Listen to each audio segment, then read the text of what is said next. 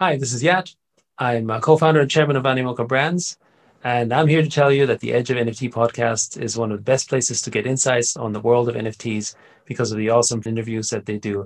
Not just because I'm here, because a lot of the great founders that are being interviewed here are as well. Hey there, fine listener. This episode of Edge of NFT is a can't miss. Find out what the founder of Animoca Brands, Yat Siu, is going to do with the $138 million his company just raised. And discover what discarded fashion item of his mother's did Yat try to sell in his neighborhood when he was just a lad. Last but not least, find out how you can be one of the first to earn one of 1,000 exclusive Edge of NFT Genesis Rev racing cars and compete for $150,000 in prizes by listening to this show and taking action. All this and more to come on this episode of Edge of NFT. And make sure to head over to edgeofnft.com to sign up for our newsletter and dive even deeper. Welcome to the Edge of NFT with your hosts Jeff Kelly, Ethan Janney, and Josh Krieger, the podcast that brings you the top 1% of NFTs today and what will stand the test of time. We explore the nuts and bolts and the business side, and also the human element of how NFTs are changing the way we interact with the things we love. This podcast is for the dreamers, disruptors, and doers who are pumped about this ecosystem and driving where it goes next.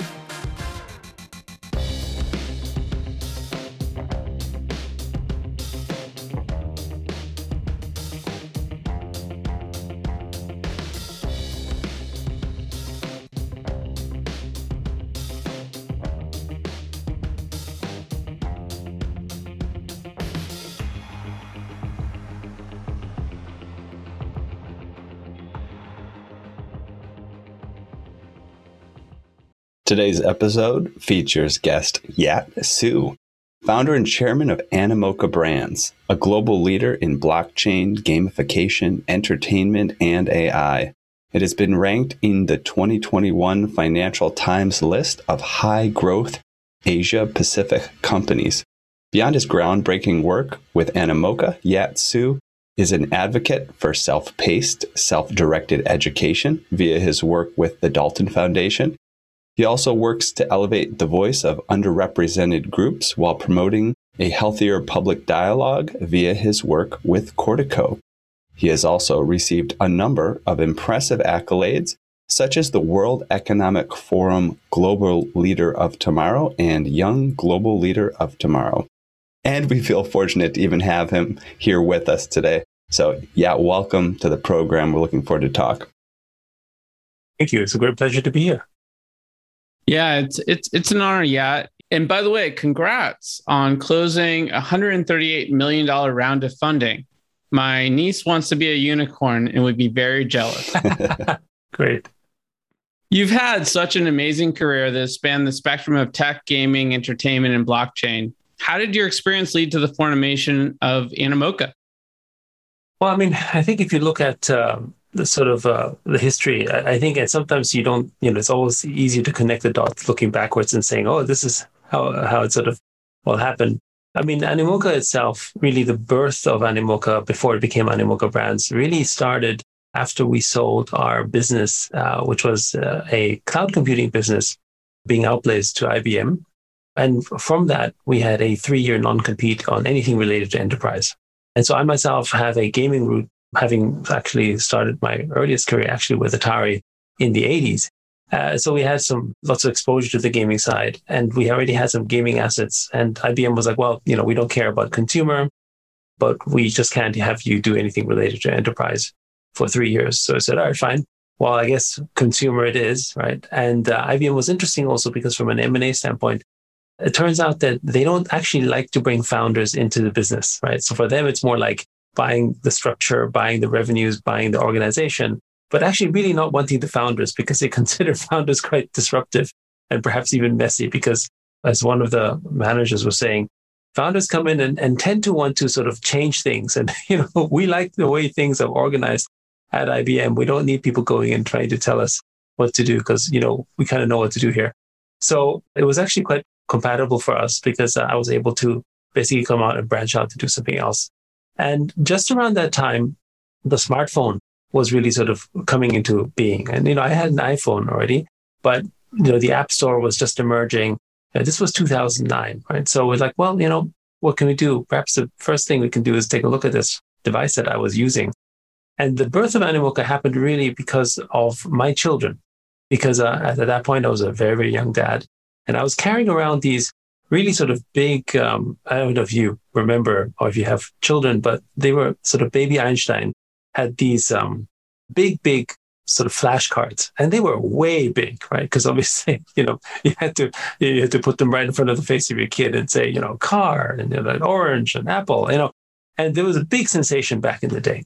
And I used to carry stacks of these, right? I got with my like, what would have been like a 2-year-old, 3-year-old, 4-year-old, whatever it was, right? And I was like, this is just terrible, because each stack was only 20 cards, and they go over 20 cards really fast. So I was telling my team, why don't we, I had an iPhone, why don't we take these flashcards and put them onto the phone, right? And at least I could use it, but perhaps other people might like it as well. The general reaction I had from a lot of people was like, well, that's ridiculous, because why would I want to put basically what was back then possibly maybe a $1,500 device or something expensive at the time into a toddler, right? I mean, they're going to chew it, bite it, do something crazy to it. And I said, well, it's okay. It's my phone. Let's just start it off, right? And so they put it together. It was really fast. Like in a week or two, they made the app, because after all, it was just images. There was no voice. It was super primitive. And that was the birth of what was known as baby flashcards. The very first sort of free flashcard. Actually, it was sort of free flashcard service on the App Store. And, I used it. It was great. I didn't have to carry out my stacks of cards. And then shortly thereafter, possibly a few months later, the producer of the product came over to me and he said, hey, do you know what's going on with baby flashcards? I'm like, I don't know, because, I didn't have access to the console. I was just using the product. App Store is new, and says, we had like 5 million downloads or something like that, right? I don't remember the figure, but it was just something insane, right? I was just like, wait, okay. So clearly a lot of people seem to think it was a good idea. But more importantly, the potential of the scale and growth of what the App Store represented became sort of very aware to us in 2009. So we basically decided, actually, you know what, this is something we should sort of really focus on. And hearing that, I essentially shifted our entire operations to focus very much onto the stuff related to apps. And originally it was in children's apps, and then went actually on to launch one of our first games on the App Store, which was called Pretty Pet Salon. And in January of 2011, the launch of that was also one of the very first products to use in-app purchases, because in-app purchases had just really sort of come about in late 2010, and the product just took off. And we became one of the largest mobile game companies in 2011, very prolific on the App Store. And so that was the beginning of Animoca itself. But there's another backstory to this, because after we grew that business and getting investment from Intel, IDG, and Excel, and becoming one of the biggest mobile game companies in 2011, in early 2012, the platform, as in Apple, removed us from the App Store and completely deplatformed us. And to give you context on this is, at that point, we had something like 10 or 12 of the top 20 apps were ours, right? And if you look at a little bit of the history, we had figured out that if we end up launching many, many apps, as we did, we were super prolific, launching an app a week, and through cross-promotion, we would ensure that we were in the top rankings of the App Store. And if you recall back then, the App Store having fairly primitive algorithms of discovery, we ensured, therefore, that we always had some kind of discovery and dominance. And that, I guess, irked some people at the App Store, or perhaps our competitors. We'll never truly know. Because, of course, instead of giving us a call, having a chat with us, saying, you know what, we don't quite like the business practice of yours or whatever, they just removed us as that company that was based in Hong Kong, because at that time, the App Store didn't have a presence in China. They didn't have an App Store team. We were just nameless faces doing something someone in Cupertino didn't like at the time. And that was sort of not our first experience with deplatforming, but it was certainly one where we go, wait, what just happened there? I remember I was at the airport at Japan going to some meetings. We had lots of conversations. People really wanted to work with us, and boom, we were gone. And just like that, we went from star to pariah, where even the partners that were working with us, seems like you're in the bad books of Apple. we're not sure we can talk to you anymore because it'd be kind of risky because, if Apple sort of knows that we're talking to you, then it's like talking to the bad guys. It was really, really a hiring experience. At that point, we had 160 staff, but worse even, we had millions of customers using our products, and all of them didn't know what the hell was going on, right? So anyway, I think this was just sort of the birth of Animoca was dramatic, to say the least, right? And that resulted in, ultimately, we came back in the App Store 2 years later. And of course, our leadership position was a change. And one of the big reasons we got back into the App Store was because Apple at that point had opened up a sort of the App Store office in Hong Kong. And then they started reaching out to developers who had capabilities. And of course, China had become important as a market. So, commercial, I guess, reasons why they started reaching out again. At that point, of course, we had, we were like, oh yeah, nice talking to you guys again, right? Just to be clear, we had never actually spoken to anyone at Apple. That's the point, right? They were sort of just terms of service type of organization until they came to Hong Kong. And we have a great relationship with the team in Hong Kong today. And of course, that team had no history or background as to what happened in Cupertino. And again, we may never know. We certainly don't know exactly what happened. I also can't help but wonder what IBM was thinking after letting you guys go into gaming. If they were wondering what some point along the way if they should have adjusted that non-compete and made it a little bit broader. Yeah. Well, I mean, one of the things that we were definitely eyeing at the time is because the business that IBM bought was a messaging email business. And at that point, we were one of the largest enterprise email providers out there, and perhaps one of the last ones that was actually truly independent.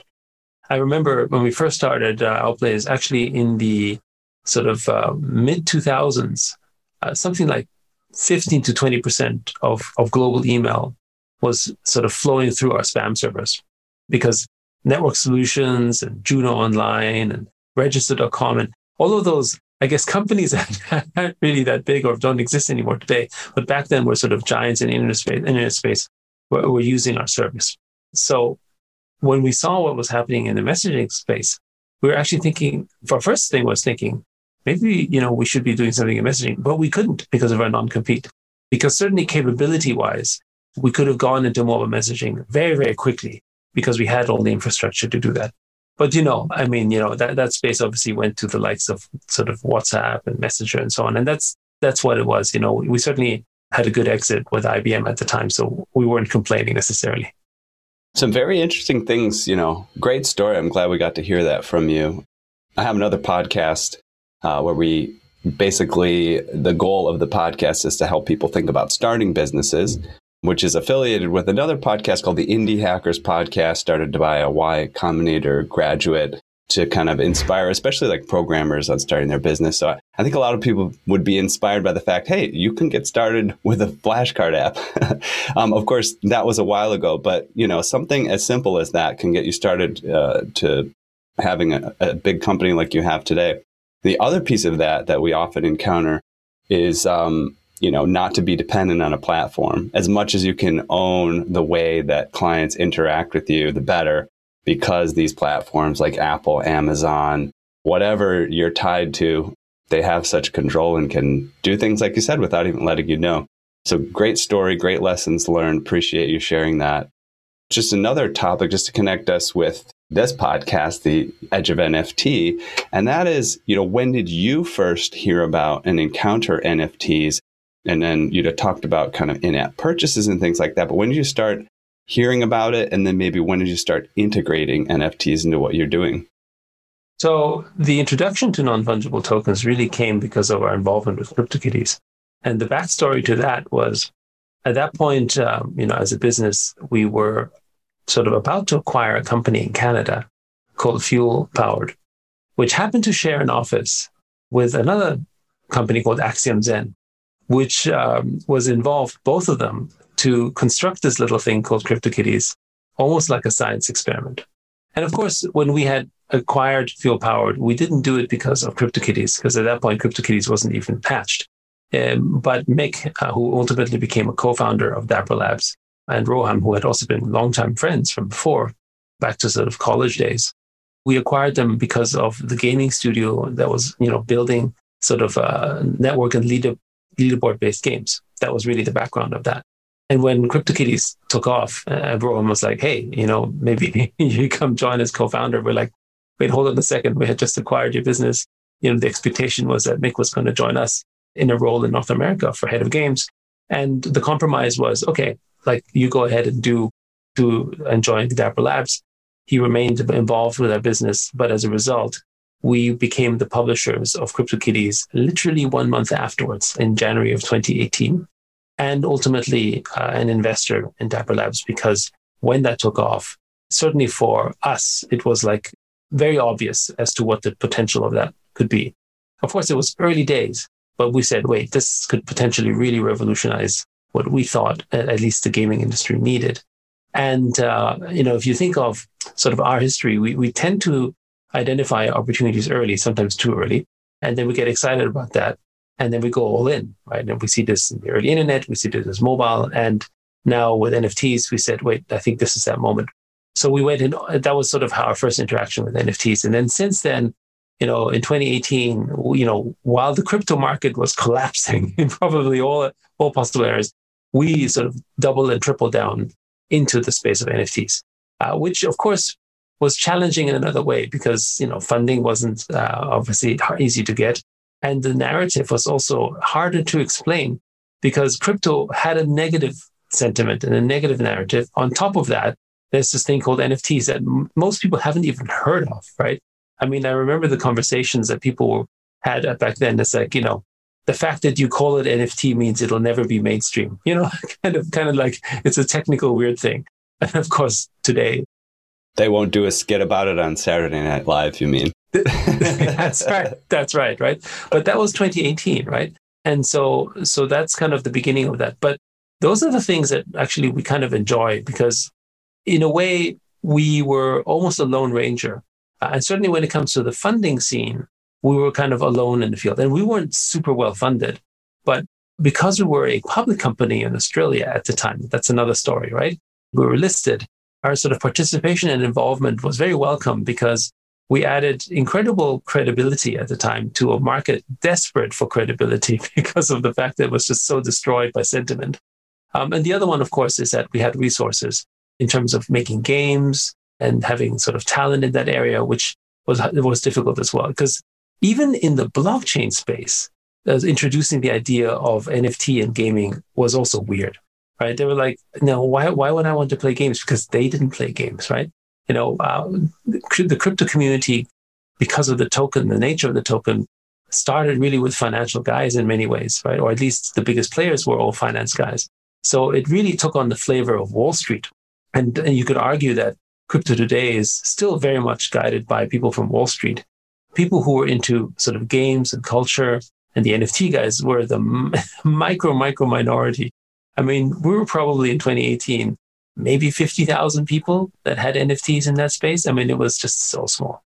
And you look now at Axie Infinity, and I was just looking at their coin price the other day. And while the whole market has struggled the last few months, Axie Infinity is going up.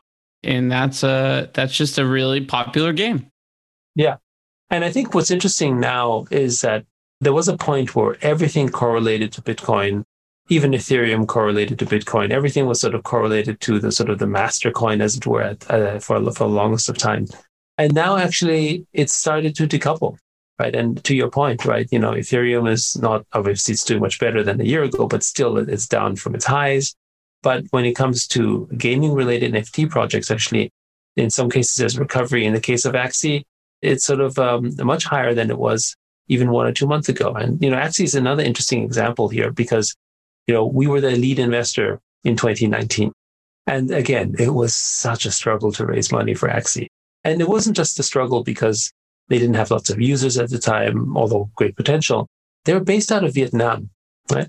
And Vietnam was sort of a little bit of this sort of, from our perspective, actually a lot of interesting innovations that happened out of Vietnam, some great founders, of course.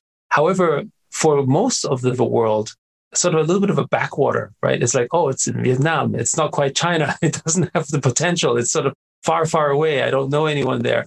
it was treated like that. On top of it, and with sort of esoteric technology as well, with something like NFT and gaming, and it was hard to raise money. And they were also all first-time founders, relatively inexperienced, and not given sort of, let's say, the time and respect at the time of what they're building, because they were early users of CryptoKitties, saw the potential earlier than most, and basically felt that, maybe they should sort of iterate on what CryptoKitties did and make it actually into a game and make it better, sort of introduce that with elements of collection, kind of like Pokemon style as well.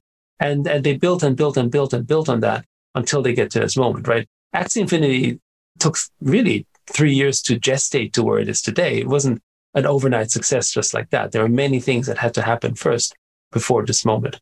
And I think we're seeing this happening. And I think there will be more moments like this happening, particularly with gaming NFTs, especially this year. I think it's so interesting to reflect on how you've involved and supported the overall ecosystem and how all these projects have grown up to be their own versions of adults and self-expressing gaming culture. You look at how Facebook integrates companies that they acquire and invest in. It's very different than your approach. Could you talk a little bit more about that? Yeah. So I think, and this is an evolution over time, but I think it's somewhat generational. And I think it's where we are today, which is when you think about historically, because of the concentration of the access and the power and the fact that business models in the past were designed around creating monopolies, right? And then you rely on governments to break it up, and off the cycle continues. Although as of late, I guess the government hasn't been so good, not just in the US, but all over the world, around dealing with antitrust issues when it comes to technology, because they don't fully understand it, right?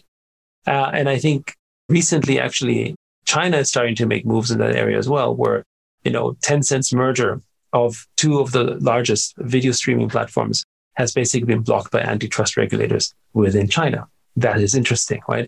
Because actually in the past, this type of stuff would not have been blocked, right? So I think people are cottoning on and catching up to the fact that these things ought to be regulated as well, even though it's sort of technology, as it were. But in the US, right, there was many talks about, it should be sort of antitrust on sort of Microsoft or possibly Facebook. And, obviously lots of talk, but at the end of the day, none of that is happening. And so you create these centralized power structures whose business model requires you to be monopolistic in practice, because that's how you continue to grow and benefit, right?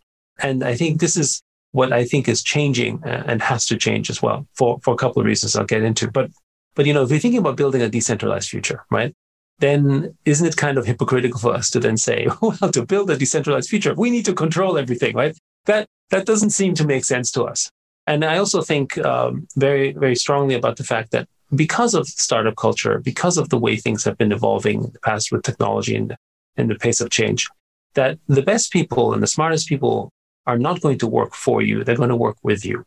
And so that means that our entire working model approach, including, by the way, not even just working with people, but actually even within your family and your children, whatever, is to treat them more like peers and to work with them at an equal footing, which means that it doesn't make sense for us to aim to control everything, to consolidate, but rather to take an approach where we are investing alongside together with them, making sure that the incentives that they have as founders is strong enough that they will continue to do what they do as well. And really, it's respecting their effort ultimately.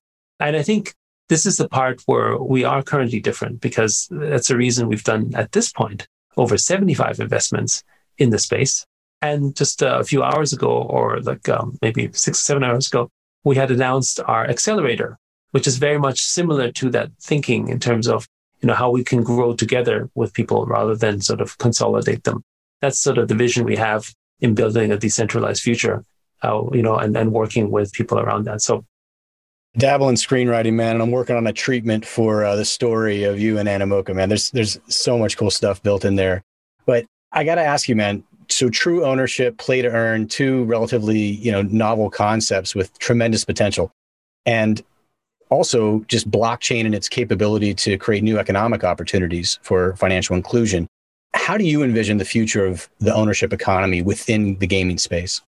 So if you go back and sort of take that macro view first, and I think gaming is, of course, I think to us, the one that's sort of driving that and the tip of the spear in sort of digital property rights is that first, I think we have to think about what is digital anyway, right? And what is it important for us to, and why is ownership so critical? Because we see the parallel very similar to how it was 500-600 years ago when, most of the world was feudal, and sort of breaking that up right now. And I think we are seeing the same situation in the digital world, because we are actually living in a world where it is not governed by a form of governance. Users or people in the digital world don't have currently, at least most of us, any kind of rights.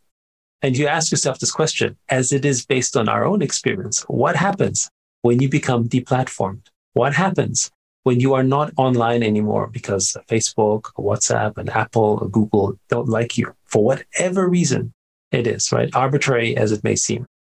Your human potential is significantly reduced. You don't have the same ability to make friends. You don't have the same ability to conduct business. And you certainly don't have the same economic potential. And thousands and thousands of companies and probably hundreds of thousands, if not millions of people have their lives affected because of a terms of service decision, not one on governance. So you can't run a country that way, right? That would cause revolution. That would cause all sorts of issues. That's why we have a judiciary. That's why there's a democracy, to ensure that these rights are one that we have. But when it comes to digital rights, actually, we don't have any rights. They're not human rights at all. They're platform rights, and we live on that. Basically, we live in a digital kingdom. It's digital feudalism, and we are all digital serfs. And for the small benefit that we get, which is the, sort of I can make friends online and I can connect with people, we are actually surrendering 95% of our value. And what is that value? It's our data, right? Data is the most precious thing in this sort of, world that we have right now. But who harnesses the benefit of that data? Well, it's the platforms. And so that's something that we, however, as end users don't understand and don't appreciate, because if we get a single block of data, it's actually not worth that much to us. We don't know what to do with it, right? I have all this knowledge, but hey, I can't do anything with it, because we never had a way in which we could harvest the network effect ourselves until blockchain came about. And with the network effect going to the platforms, they basically realized that they get the benefit and they don't want to share that. So they created these walled gardens to make sure nobody else gets access to it. That business model is in every social network, is in every platform, is in every marketplace, and is in every game, right? So as a result, we have all these separate little kingdoms not talking to each other with their separate little sort of data empires, trying to attract us to go in, giving us all sorts of candy so we can go in and sort of use it, surrendering all our data rather willingly, sort of matrix style, but not actually appreciating what we're giving up. Because we always thought that our digital life was really just an add-on to a physical life. But as I had illustrated before, if you lose your digital life in a way, in the sense that you lose your platform, actually your human potential is less. And therefore, perhaps, maybe in many cases, maybe worth more. And so how do we protect that? Enter non-fungible tokens in blockchain. Because blockchain is the one mechanism in which we can actually really own anything digital that is not controlled by a single party. Because who controls it? The end users, us as a community, right? Depending what system we're talking about, what consensus, that's a different topic. But basically, no single platform can operate and own it. And we've seen an example of where the network effect becomes so powerful within a community of a service that even the largest of companies are forced to use it. And that example is open source, right? It's probably the one and only sort of service of Web 1 and Web 2 that sort of emerged to sort of demonstrate open source as a potential.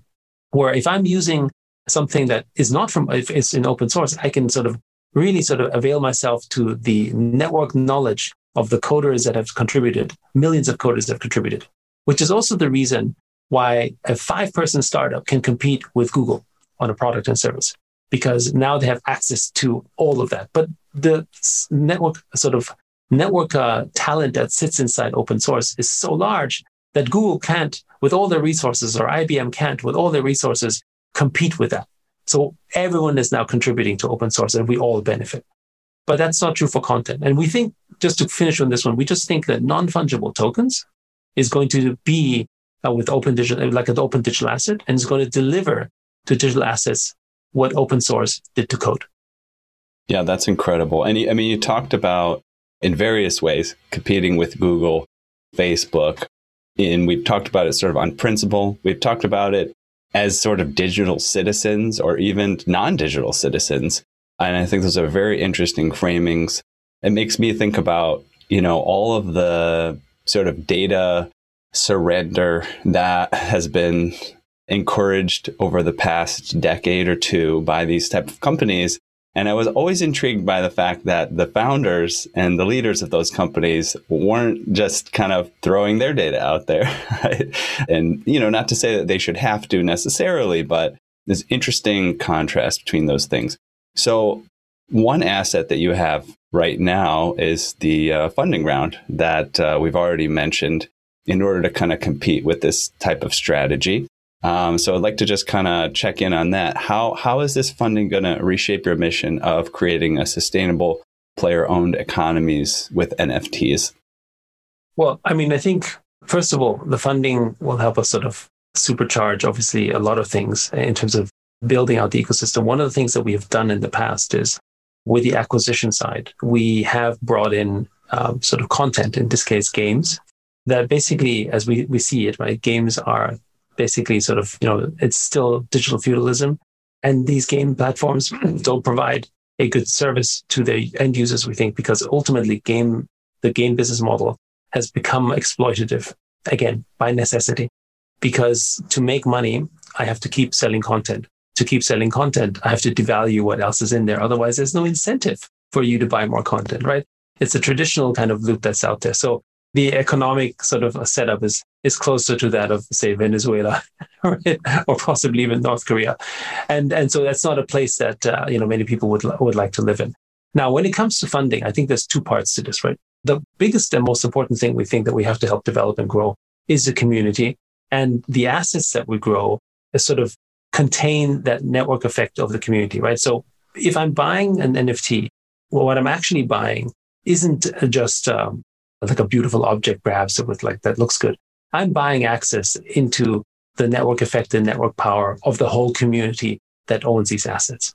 That means that with the capital we're doing is we're investing in creating these type of assets that have powerful network effects, or at least designing around them. And we think games is one of those that have very powerful sort of intrinsic network effects because it's social, people play together, use these assets and so on. And we've seen this happen with things like Axie Infinity, and obviously with Sandbox that's developing, or even with F1 Delta Time, people are sort of valuing and using these assets, partially because of, the utility, but also because of the future potential, or who else is using it, right? So we see that. So that's how we're going to be using our funding basically to sort of drive that. The business was already doing quite well before and didn't actually need the funding per se, but one of the reasons we also brought in the funding was to bring in essentially the partners that we have. Right? I mean, if you think about sort of, bringing in money isn't just about capital to deploy. Bringing in money is bringing in new shareholders, bringing in new stakeholders who then have a vested interest in your success, right? So by introducing sort of groups like Bluepool or Gobi Ventures or Samsung or Razer, right? I mean, these are companies that are more than just money. These are companies that have access to millions and millions of potential new users into the space. Working with a company like Razer is not a surprise because of the fact that they have access and reach to all the gamers that buy their hardware. Working with someone like Scopely is also not something sort of that's untactical here because they are one of the biggest game companies in the world and they have lots of users playing games. So bringing that in as well. But where we want to deploy the capital is, we want to basically sort of build these sort of network assets, and that comes in the form of IP, right? It's one of the reasons why everyone's out there trying to acquire big IP and the prices have risen ever since, right? I mean, we were fortunate that we had acquired a lot of IP in 2018, 2019 when NFT was like, what's that? Not sure what that is, but sounds cool. You take our IP. So it was obviously a lot more economic to acquire that IP back then. But today, everything is much, much more expensive. So we need more capital. That's and I think you see that in other deals as well. But the other one is from the M&A side, is that as we we have sort of created a little bit of a sort of niche for ourselves, is that we're out there basically bringing in game studios into this universe of blockchain gaming and essentially reforming and reforging their economies from what was inflationary in nature to basically one that has a true economic infrastructure with blockchain.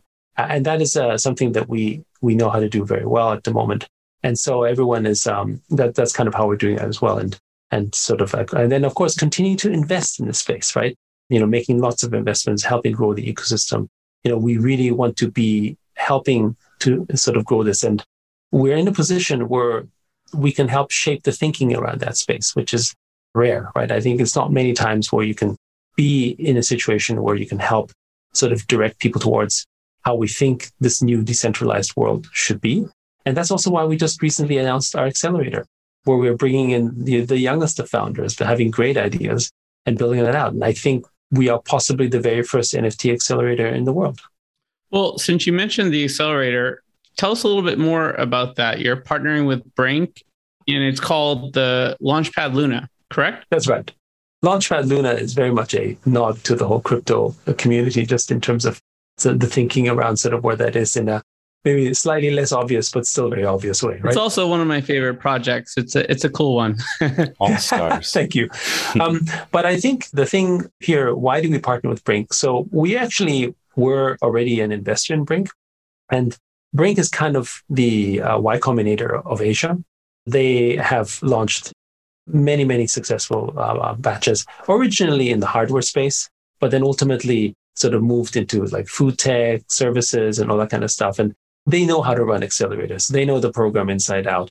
They're experts in that. They've raised tons of money within the companies that are out there. So, we don't run accelerators, right? We have a vision. We know what to do there. But if we suddenly had to build the capability of running an accelerator, that would be difficult.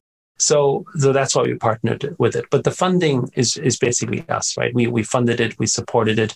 And what's also interesting there is the funding goes up to $500,000. But at start, for those who sort of come through the cohort, at least 250,000 US, which is significant. It's not a small check of money for founders in that space. And, what's also incredible with Launchpad Luna is, the outpouring of support that we have managed to get from all of the mentors and advisors and supporters who said, hey, we'd love to support this. We want to help grow the ecosystem. And that this includes not only companies we invested in, right? So we, outside of our own sandbox or the folks at Axie Infinity, we have people like the Metapurse, Metacoven, right? We've got, Gabby from Yield Code Games. We've got the team from Zrun, right? We've got sort of all these incredible sort of individuals and groups that are sort of supporting it. And then you also have platforms. Yeah, no, it's wonderful. And I think it's sort of very reflective of the NFT community, which is a willingness to share because they understand the power of what that could deliver.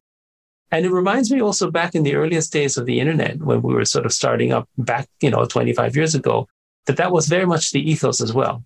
Sort of people just sharing very openly about sort of how things should be and how to grow that space before it sort of became more centralized. And so that's kind of what we want to encourage. We want to encourage that and continue to grow that. So we're really stoked to see it happen. And, we just announced it. So we'll see what cohorts come in. I just started our application, guys. So we're good to go. It's amazing. Look, you've had an amazing couple of years. I mean, several years, but really the last couple in terms of partnerships has really been impressive. So you have Formula E for WWE Undefeated. You had Dapper Labs relationship, Axie Infinity, and so much more. You have this public alpha for Rev Racing, the arcade simulation car racing blockchain game with $150,000 in prizes, built on Polygon, launches August 11th. And to our listeners, by the way, you really have to hang around for details that we'll cover just a little bit later about a killer launch contest we're helping Animoca to run. But for now, tell us more about Rev Racing. What is it all about? So Rev Racing was born out of the idea that we wanted to have more freedom in terms of what we could develop with brands in terms of the cars, the racing context that's out there. Because, our very first game was F1 Delta Time. And F1 Delta Time is I guess as far as NFT lore goes, a fairly famous, I would say, because of Metacoven's initial purchase of the 111, which in 2019 became the most expensive NFT. And in 2020, as the sale of our Monaco track was the most expensive NFT as well. And of course, these were very modest sums in comparison to what we've seen in 2021. But back then it made headlines. And I remember, because Metacoven never disclosed his ownership up until very, very recently. a lot of people were like, nobody's ever going to spend that kind of money on NFT. This has to be an inside job, blah, blah, blah, blah, all that kind of stuff. And what's also interesting is that the controversy of that obviously actually fueled more conversation on it, right? So I think that helped sort of really usher in sort of more discussion around sort of NFTs. But because we worked with F1, it was obviously helping introduce sort of brand power, but also there were restrictions when you work with IPs, because in the case of F1, they have different kind of games that are out there. So the way the game has to be played has to be distinct from another game. And so there are restrictions around that. So by introducing something like Rev Racing, we have freedom to do the kind of games we really want to do, which is, either front-facing, skill-based in a certain way, all these things that we couldn't do. And, we have hired and brought on board people like Matt Solomon, who are professional Formula 3 sort of racers and drivers, to really help recreate a racing experience that feels like that of a racer, right?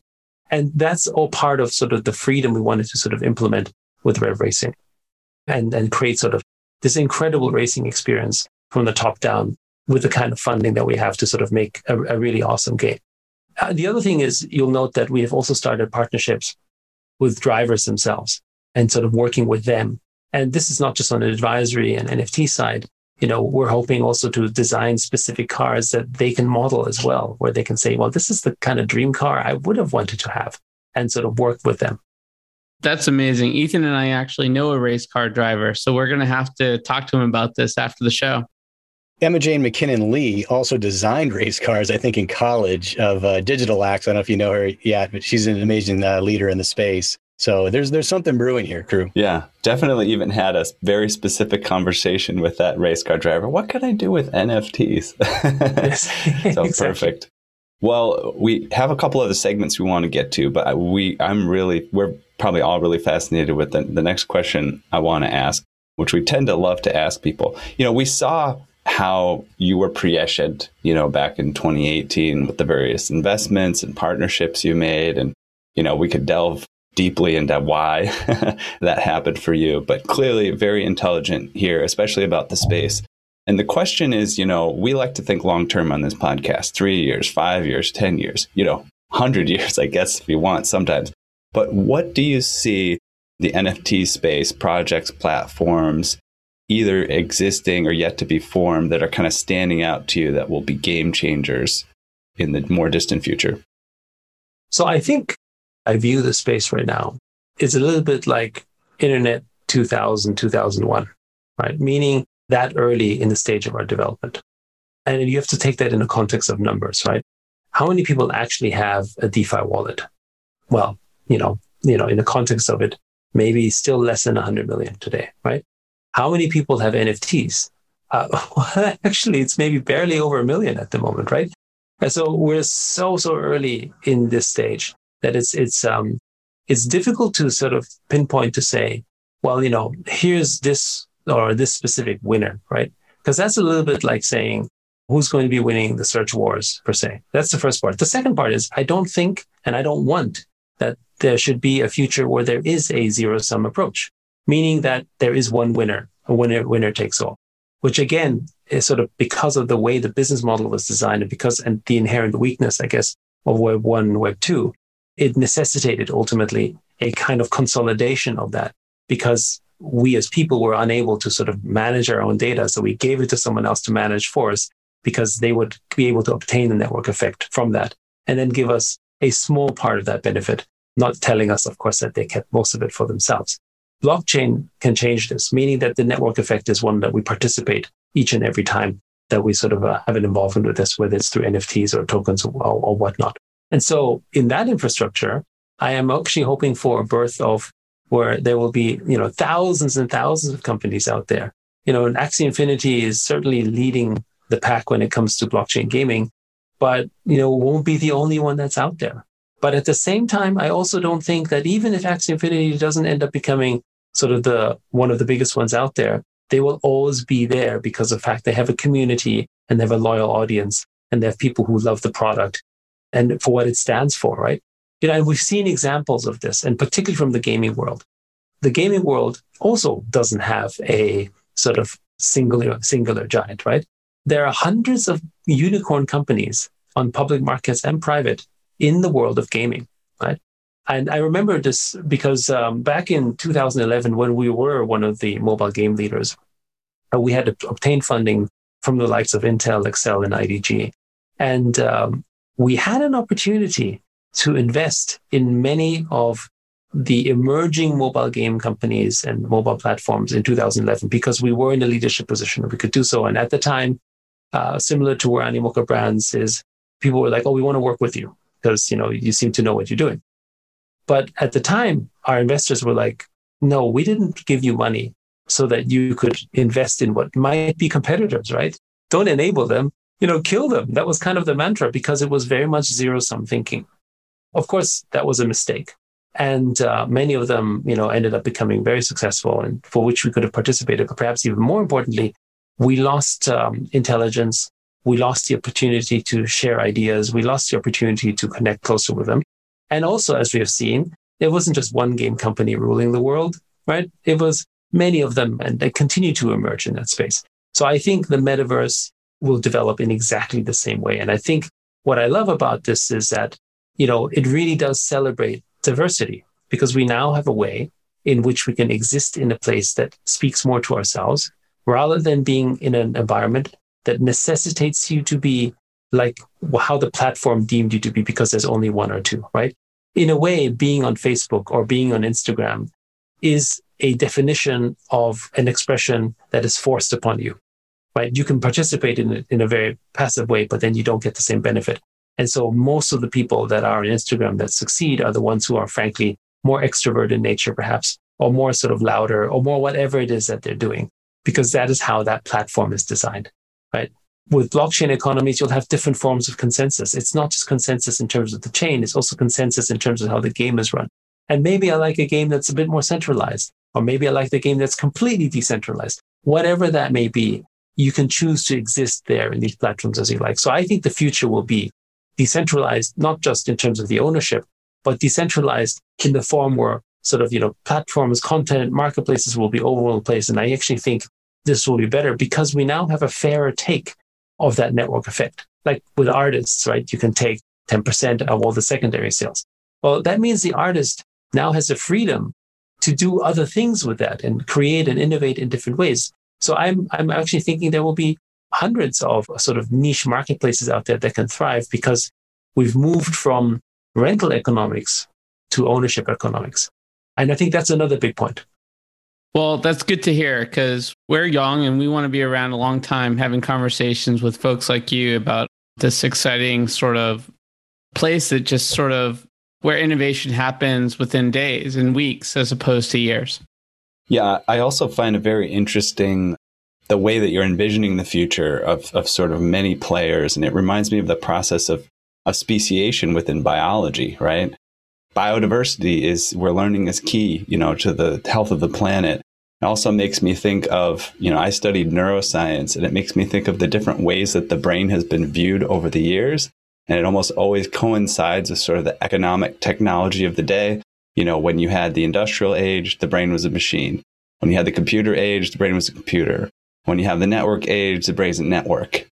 And I even see now the brain is probably going to be more and more viewed as an ecosystem in the next stage, right? Just like we're talking about economic ecosystems and all the players having their important roles and respecting them. And within the brain, we're even talking about the heart brain, the gut brain, the head brain, and how they're all need to be integrated. So I really love the direction that you're going with how you're thinking about the future. Appreciate all the answers to these questions. Wonderful, thoughtful answers. We're really appreciating having you on the show. And that's why we have our next segment that we want to get to know you a little bit better. And I'll let Jeff introduce that. Yeah, that sounds great. Yeah, so excited to have you here. Edge Quick Hitters. All right, they're a fun, quick way to get to know you a little better. 10 questions. We're looking for short, single or few word answers, but feel free to expand if you get the urge. Ready to dive in? Sure, let's get started. Okay, question number 1. What is the first thing you remember ever purchasing in your life? Probably some candy as a kid.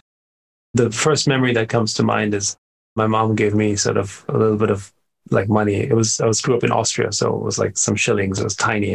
And I go buy your own candy. I was like, okay, fine. I go in, super excited, go to the store, and I pick something from the candy bar. that was sort of my first memory of purchasing something. Very nice. Number 2, what is the first thing you remember ever selling in your life? My mom's shoes. So it was a funny situation where I was. This is also in Austria, and my mom would like throw out things like they all do, right? Sort of spring cleaning, and there were these sort of a pair of. In particular, I remember this particularly well. A pair of golden shoes. My mom was an opera singer first, and then became opera director. So dramatic wear was obviously something that was part of her nature, and she had some fantastic costumes and outfits. And there was these shoes that were golden, and they were shimmering, and it was just like incredible. They may as well be flying shoes, right? And I was like, you can't throw this away. This thing's valuable, right? And of course, I was a kid, right? And she's like, well, I don't need this anymore and whatever.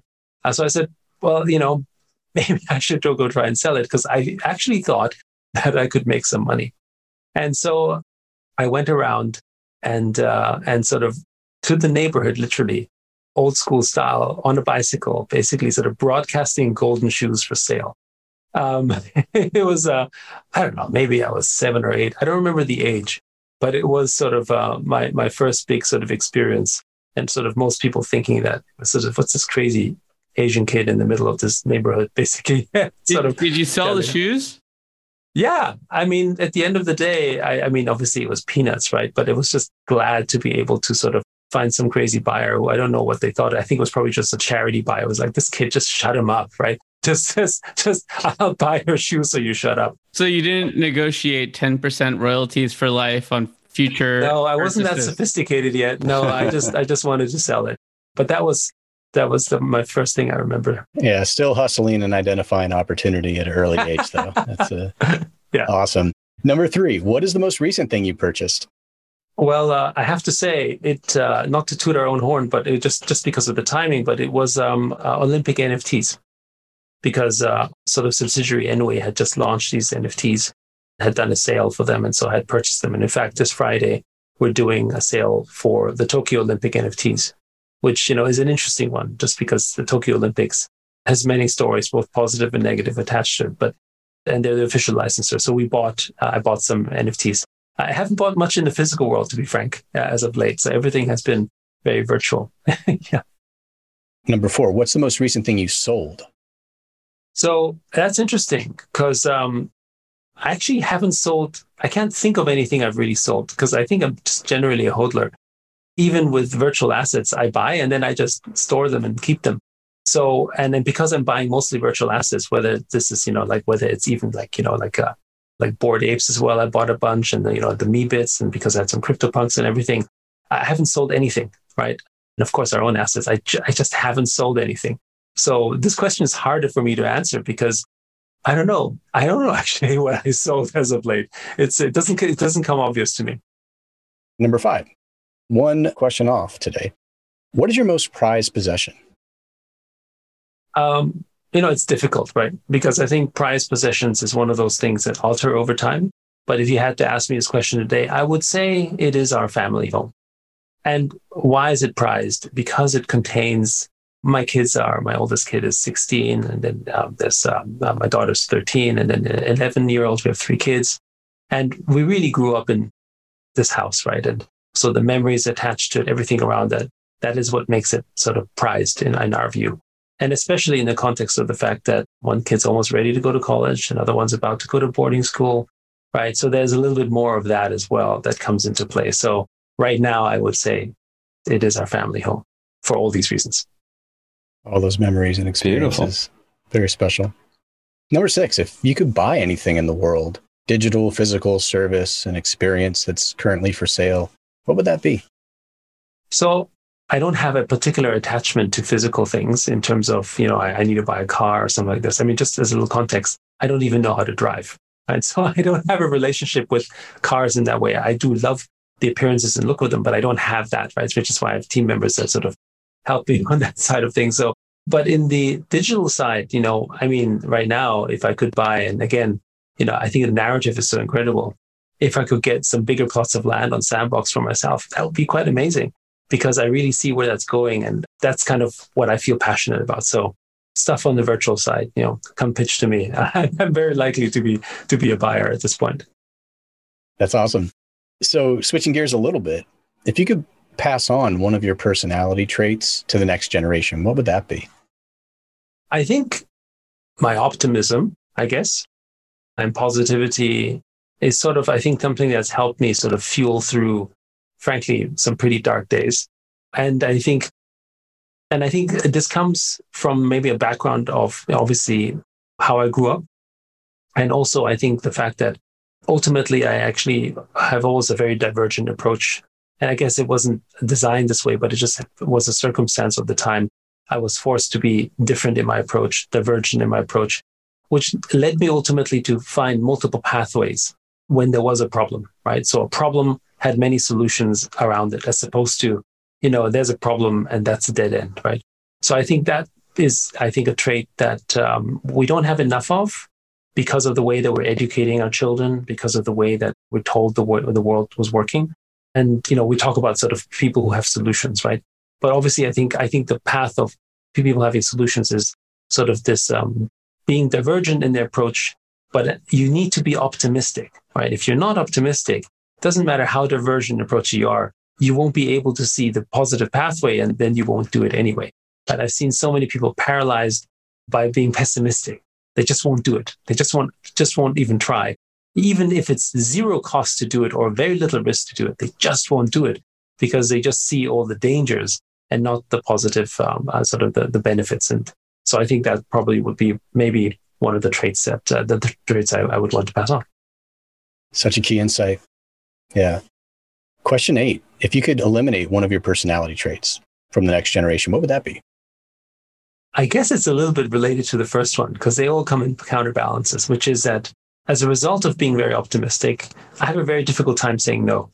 Because every time someone will present something to me, I see all the possibilities, right? I see all the ways in which it could be, even if it's not there, because I guess that's just my nature. And so the positive side helps develop the opportunity, but maybe sometimes I infer too deeply into what could happen. I would say sort of sometimes to be optimized in your performance because we have limits, we have capacity, we are scarce in our own way. We have to be able to say no at times too, right? And I've gotten better over time to do that. I suppose wisdom does that a little bit, but I would say that is certainly not my superpower, right? I can totally relate. And oftentimes I use Jeff as a litmus test for some of my ideas. Right. Well, we're glad you said yes to joining us today. This has been a ton of fun. Yeah, if you say yes to lots of things, I also have a golden pair of shoes to sell you. Yes. I'm pegging the starting bid at like maybe $1 million. We'll see how that goes. Moving on, question 9. A little easier. What did you do just before joining us today for the podcast? Well, I was actually sleeping. It's 5 a.m. in Hong Kong. So I just literally got up before the podcast. So yeah. You clean up well, sir. Thank you. Question 10. What are you going to do next after the podcast? So since it's early in the morning, typically what I do, I go out for a walk or run with my dog and my wife. It's 6 a.m. now. So probably in about half an hour, we're out there. I typically like to start the day with a form of exercise. Out in nature. Hong Kong's great that way, even though the weather hasn't been fantastic. Most people don't realize Hong Kong is like something like 70 or 80% green, right? So we live right next to sort of mountains and then sort of great scenery. So, and I think that powers the day, right? Like sort of when you start this way, at least for us. So this is a daily routine. Great way to start the day. I went from knowing, Central Park in New York City to visiting Hong Kong and going through some of the sort of mountain green hikes they have there. That's kind of their version of Central Park. Was surprised to see like hogs and monkeys, running around in that park. Animals everywhere. Yeah, it's a jungle. Yeah, it's a jungle, literally. Amazing way to start the day and a great way to finish our Edge Quick Hitters. Thanks so much for those 10 questions. We really appreciate it. You want to hit a couple of hot topics? Sure. Okay. Yeah, let's do it. Let's talk about what's in the news here. So first item, up to talk about is coming to us from the crypto briefing here. It says Polygon launches NFT gaming studio. So the studio will focus on growing the global blockchain gaming and NFT industry. This is an interesting development of Polygon. Any thoughts on this from Jeff, Josh, Yat? Well, I feel Yat has the inside scoop here already, just a hunch. Well, first of all, we're really working closely with Polygon, right? And if you go to the Polygon Studios website, you'll see that Animoca Brands is mentioned as a partner. So we're really sort of involved with that. We're launching, as I said, the Rev Racing game is launching on Polygon. And we have a couple other things that are happening in that. So we've been great supporters, and they've been very supportive of what we're doing as well. So, we think it's a great solution, particularly if you're Ethereum based. It's necessary as well, right? To bring more resources into the space, because we all believe that gaming is going to sort of really bring more people into blockchain. And so I think Polygon recognizes that as well, and sort of building out specific tools and to sort of help onboard that. And we ourselves obviously are doing that as well, together with Polygon. I guess where we are a little different is that we are very much cross-chain. So we work with Flow, and we work with Polygon, and work with Binance, and work with everyone, because we think that the future ought to be cross-chain. And, I think it's not incompatible at all with what Polygon is doing here, because after all, they are essentially a layered solution for Ethereum. Absolutely. And I think with Polygon, we get these reduced gas fees, which are so important for transaction-based economies like gaming, where you want people to play and not have buyer's remorse about making these micro decisions with their games because of gas fees. Right. Yeah, it's a whole different story when I buy something online and the tax is like 5 or 10% of my purchase, and and a whole other game when I buy something in crypto and the tax is 3 times the actual purchase price of what I wanted to buy. Or 10 times or 1 time. Oh man, that Gary V NFT we bought, Jeff, I still have nightmares about the gas on that one. Yeah. I think the cost of gas is an interesting one, right? Because the tax, of course, there's a point where the transaction fee may not make sense economically. But I do like the system of gas and costs because of the fact that it ensures that there is, at least in our view, a sort of a way in which the network is kept healthy, right? And maybe it's too expensive, then it becomes maybe a little bit like Switzerland, right? And maybe only certain kind of transactions make sense in that environment, like, big banking services or whatever that may be, right? But I think the fact that there is a cost to me is good, because it ensures that the network is kept healthy and is paid for, and people are rewarded for the activity. I think that is an important aspect of feature of blockchain, I think. Yeah, I mean, the idea of taxes and fees, I think I can get on board with if my taxes are going to something that benefits me and my family and my community. It's where we get frustrated when these type of add-on fees goes to a central authority and we have no idea what they're doing with them. And so that's kind of, the spirit of what's going on with blockchain when these things happen. It's going to a decentralized set of individuals or that help control what's happening next. That's a great segue, Ethan, to the next article we found about governance and NFTs. Yeah, world's first NFT resort will revolutionize the time-sharing market. So Labs Group, the first end-to-end crowdfunding service in the blockchain and real estate industry, will launch the world's first community-powered and owned resort, Kenang Glamping Resort. The resort would solve the pain points of the traditional timeshare market. And it's interesting that it's glamping. I feel like all of these revolutionary new things remind me a little bit of Burning Man. I guess it's an existential question for me is, are there problems in the timeshare market, or is the timeshare market a problem? It's a good question. Well, I mean, I think, one thing that blockchain is going to infiltrate, much like the internet has, every part of every business, right? So it doesn't really matter to me almost what that business is. It will be, on Web3, right? Because of the fact that the nature of it will offer a distribution of its benefits in a way that is no longer centralized. So I think it applies to everything we do. But of course, there are flavors one has to consider here, because when it comes to things like timeshare, without knowing the full details, which I don't, right? is that actually an element that starts to draw closer into possibly a security if it gives you an ownership in that, right? Because when it's a derivative of something, especially if it's a fractionalized derivative, then it certainly becomes a security. And I think this is something that the industry at large, because it's a little bit Wild West as well, everyone's just innovating and creating, and that's great on one hand. On the other hand, though, the people who are building it don't have all of those experiences, and they don't maybe even understand that what they're doing is something that becomes a security, and therefore it gets into riskier territory because they don't even know what that is, right? So there's a counterbalance between rapid, super fast innovation, sort of, break all barriers. And then, of course, there are existing rules out there designed to protect, and one has to pay attention to that. So this is probably the one space where, we employ lots of lawyers and so on to help us think through all of the projects we get involved in. And that is something that is very untypical, right?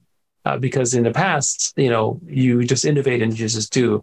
But now, actually, you do need to have review, especially when you're issuing a token, or even with NFTs, because just because you issue an NFT doesn't mean that it couldn't be a security. Yeah, and I think we all just hope it's a fresh and new space where a lot is going on and people are experimenting. And it's great to be able to have those resources of lawyers. And in the end, let's try to support those people who are really trying to do good in the space and let them experiment and hope the regulators, can help foster that as well. Absolutely. That probably going to conclude our hot topics for today. Really, and of course, you especially have had some great opinions on that stuff, so we appreciate it. We should probably check in with you, just quickly about where people can go to find out more about what you'd like them to.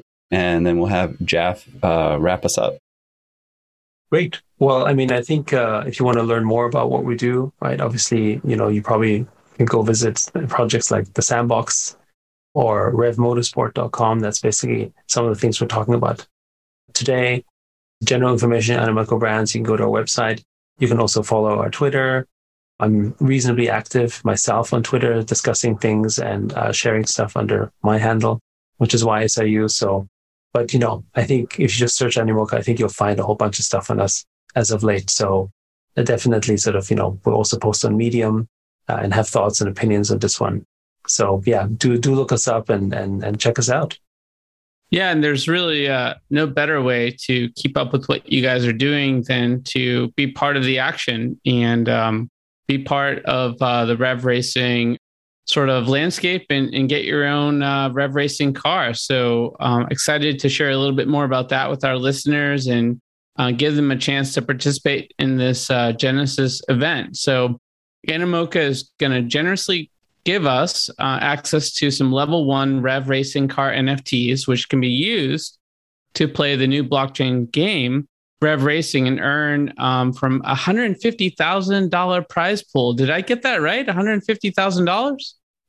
You got that right.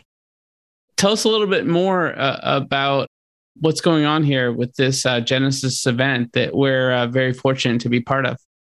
Yeah. So as I had mentioned earlier, Rev Racing is basically the genesis of a new racing game that we want to sort of actually it's sitting on Polygon that we wanted to sort of bring more to the masses, right? One of the challenges we also had with F1 was, the value of these assets had just sort of, because of the income potential, had just sort of skyrocketed. So it's become harder for people to be onboarded as well, because in order to actually start playing on F1 Delta Time, you need to spend thousands of dollars, right? And that's, not the most obvious way to get on board, but it generates a strong yield. I think just recently there was an article on one of our players who had bought a house in Queensland, Australia for his family of 3, based on his winnings of racing in F1 Delta Time. So that's already sort of beginning, as it were, right? With Rev Racing, we are trying to sort of be more inclusive community-wise. And so we are generating these cars through these staking, earning, if you had Rev, and sort of participation events to sort of really build out a community that can sort of benefit from all this play to earn growth that we're seeing. And because it's level 1 cars, everyone in this case is skill-based. So everyone's kind of on the level playing field and they can compete for that early prize pool as a start. But of course, as time goes on, we have custom cars. We have more levels that you can use your existing level 1 cars to upgrade to level 2 cars, right? So there's a pathway to basically start with these assets and grow that. And, I would encourage everyone to participate as much as they can in this because, as we continue to invest and grow in the Rev ecosystem, the way to enter it is through level 1 assets, right? And these level 1 assets is what we're very sort of, I guess, generously giving out because we want to build a community. But there will be a point, of course, where that stops, right? And then the upgrade paths begins. And I think that's kind of where the scarcity will ultimately come in. So as we have done with previous models, rewarding the early adopters is how we're sort of looking to grow the space. Super excited about it. I'll give a little, kind of recap, for all of our listeners here as well with some of those details you just noted. So listeners, are you ready for it? Rev Racing and Edge of NFT is giving away 1,000 level 1 Rev Racing car NFTs. Enjoy the drive and the opportunity to win a total of $150,000 in prizes. Yes, $150,000. Players will compete in a 7-day competitive racing event starting on August 11th. Now's the time to get yourself a sleek racing car by going to tinyurl.com/revcars. That's REVVCARS and follow the steps to enter. The first 1,000 participants will be part of the Edge of NFT racing family along with us. You better get there quick though, because this promotion is on a first come, first served basis. And the cars will be leaving the lot faster than you can say Rev Racing. We'll be right there in the mix trying to win cars of our own as well, so move quickly. Okay. We've reached the outer limits at the Edge of NFT for today. So thanks for exploring with us. We've got space for more adventures on the Starship. So invite your friends and recruit some cool strangers that will make this journey all so much better. How? Go to iTunes right now, rate us, say something cool, and then go to edgeofnft.com to dive further down the rabbit hole. Want to help co-create Edge of NFT with us? Got guests you want to see on the episode, questions for the hosts or guests, an NFT you'd like us to review? Drop us a line at contact@edgeofnft.com or tweet at us at edgeofnft to get in the mix. Lastly, be sure to tune in next week for more great NFT content. Thanks again for sharing this time with us today.